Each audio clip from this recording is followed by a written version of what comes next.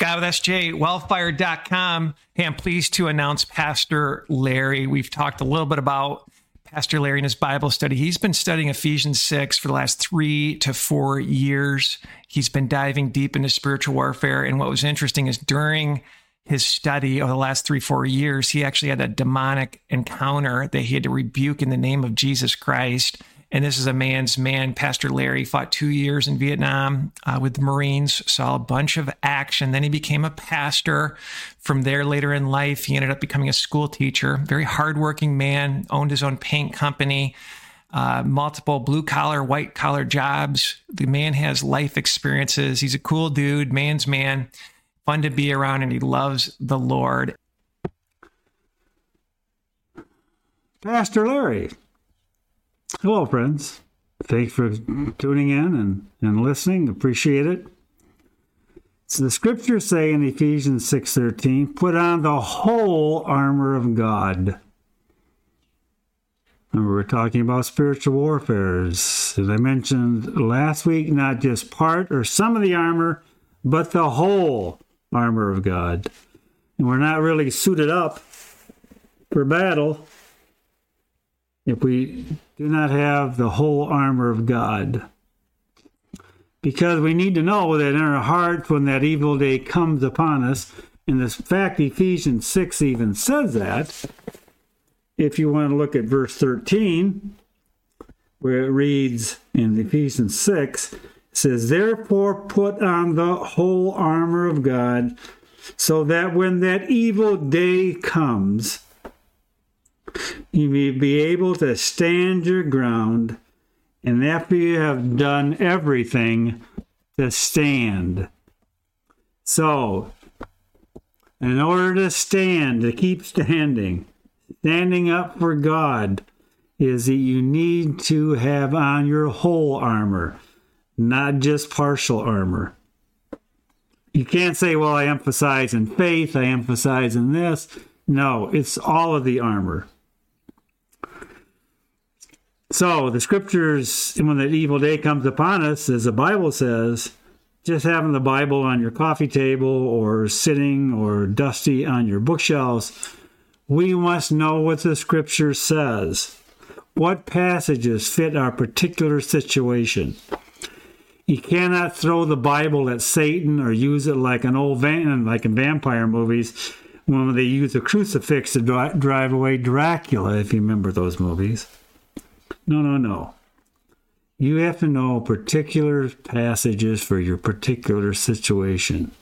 Now, it's great to be carrying your Bible around with you and referencing passages, but Satan's going to attack you when you don't have the Word of God with you.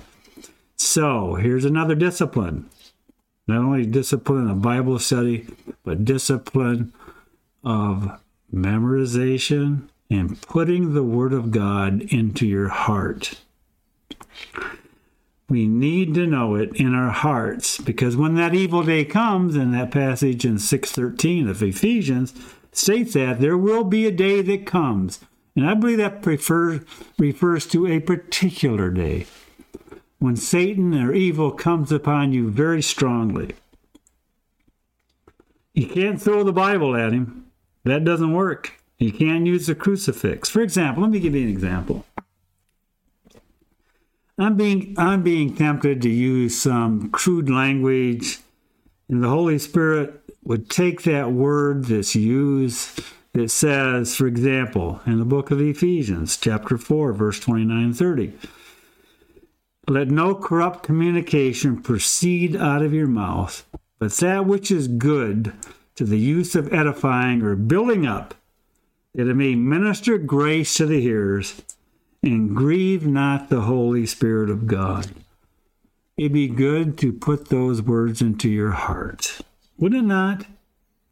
A lot of times you're not going to have your Bible with you.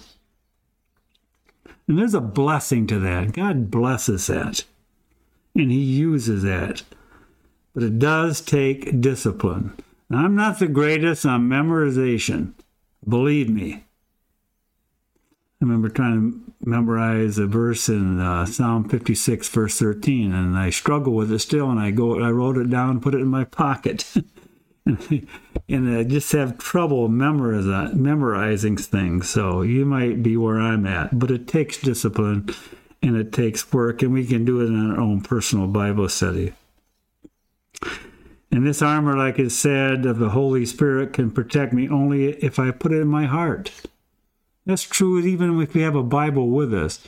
It's possible to know the Bible on an academic level and not to make it alive to you or to let it get into your heart.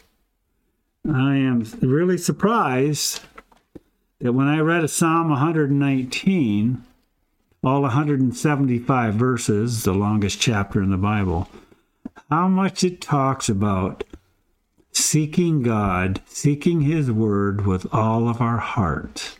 I think it's like 9 times you'll find it in that psalm. I'll get to those passages in just a second after I finish this here. So, the armor of the Holy Spirit of God, which is the Word of God, can protect me only because I put it in my heart. And that's when I've successfully wielded the sword of the Spirit of God, which is the Word of God. This is what makes us victorious over temptation. It's the Word of God. Paul said, he said, quote, "And what is the exceeding greatness of His power to us who believe, according to the working of His mighty power, which He wrought in Christ, who is far above all principality, all power, and might, and dominion, and every name that is named, not only in this world, but also in the world to come." You and I can only be victorious because of what Jesus Christ did for us. He has all power. He has the power. He's won the victory over Satan. Why did He let Satan exist and do what he does? That's a mystery. There's reasons that we can hit around it, but it's still a mystery to me. Satan cannot do anything without God's permission. We see that in the book of Job. But I don't have all the answers to that. I'm not seeking to make that argument. Maybe that's for a different broadcast. But for right now, it's sufficient to know that Jesus Christ has all power over every principality, whether they be in the spiritual realm or in the physical realm. It's a good thing to get to know that.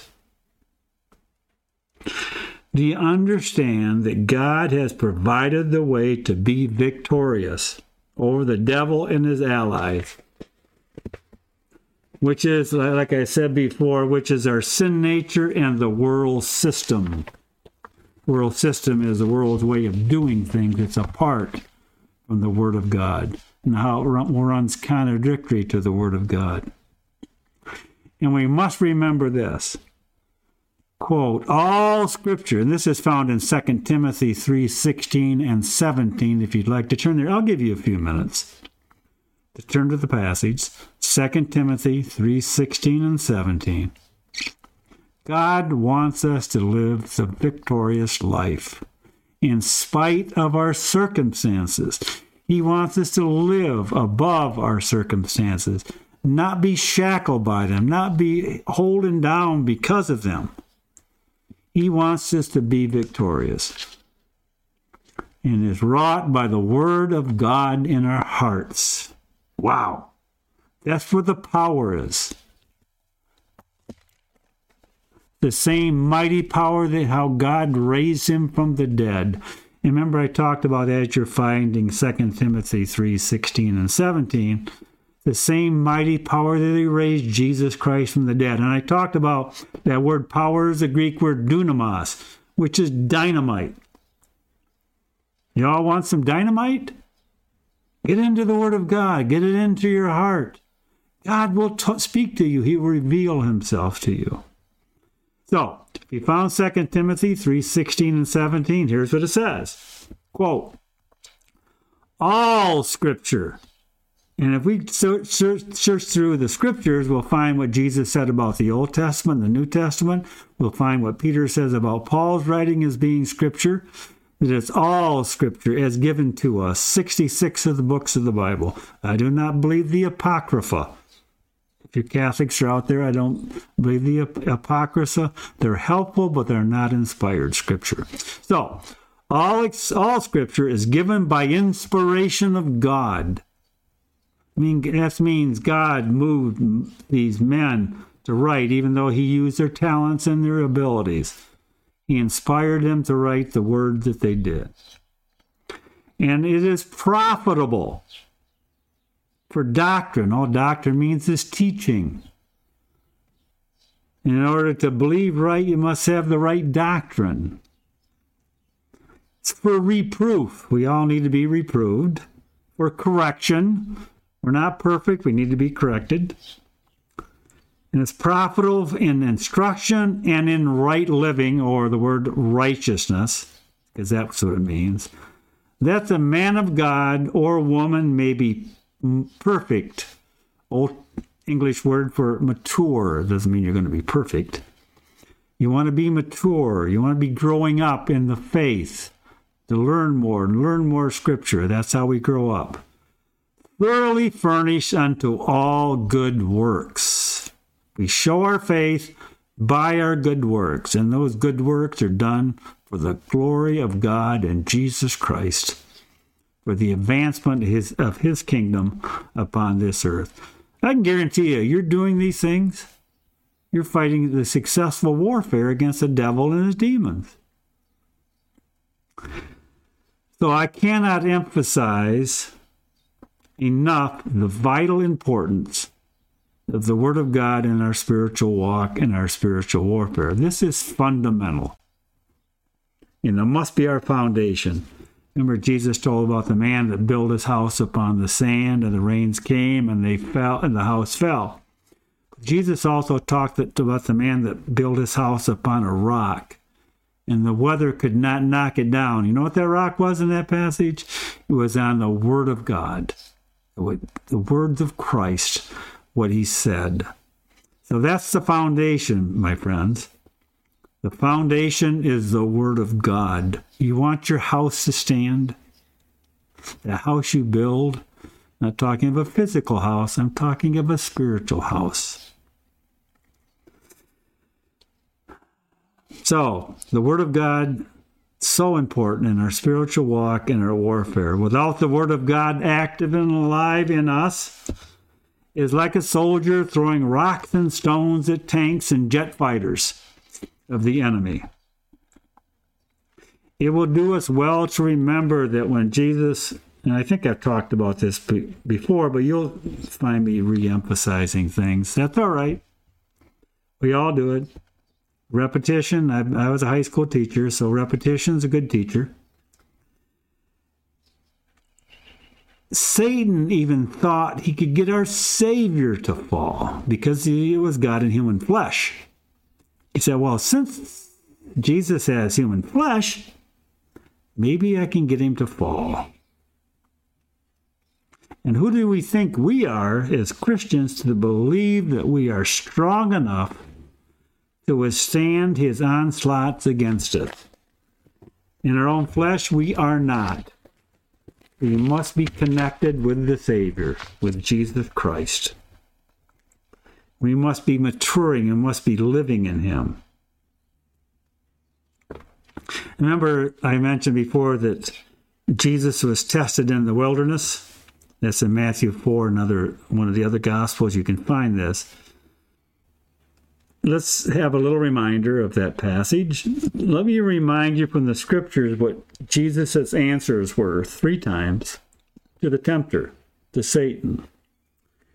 It says, but Jesus answered and said, it is written, this is Matthew 4:3, man shall not live by bread alone, but by every word that proceeds out of the mouth of God. You hear that? He stabbed Satan with the sword in his temptation in Jesus' flesh. And these are the 3 areas that Satan tempts us. This is the three areas found in the world system. And John makes this clear in his first letter. The lust of the flesh, and this is the first area, and he did the same with Adam and Eve. The lust of the flesh, the lust of the eyes, and the pride of life. In those three areas, you'll find all three temptations. Satan has not changed his tactics. He may disguise them. He may camouflage them in different ways. So Jesus wielded the sword. Take that, Satan. I cut you. I stabbed you. We shall live by every word that proceeds out of the mouth of God. But the devil doesn't give up easily. He tried to get Jesus to be proud of who he is. There is the pride of life. Second area. But Jesus responded a second time with this statement. Jesus said unto him, it is written again. See how he's utilizing the sword? Thou shalt not tempt the Lord thy God. Stab number 2. Stabbed him a second time. And it's written. It is written. So, Satan again, not easily given up. Satan tried again by offering Jesus his kingdom. But you notice, and there's a little sidebar here. You notice Jesus didn't say when Satan offered him all the kingdoms of the world. You notice that Jesus didn't say those kingdoms don't belong to you, Satan? He didn't say that. Because they did belong to him. God gave him a lease on those kingdoms. And this is a spiritual warfare. It goes into those kingdoms. It goes into leaders. It goes into politicians. And you've heard a lot about it. I'll let Scott get into that more than I will. It goes into education. It goes anything that's in a power structure. Principalities and powers. Remember, it states that in the book of Ephesians. So when Satan tried by offering Jesus his kingdoms, and by the way, that's the lust of the eyes, because he says to Jesus, see all these kingdoms? And he does that to us. See how wonderful this would be, and all these things that you can do. See how you can have this power over here, and see how I can give this stuff to you.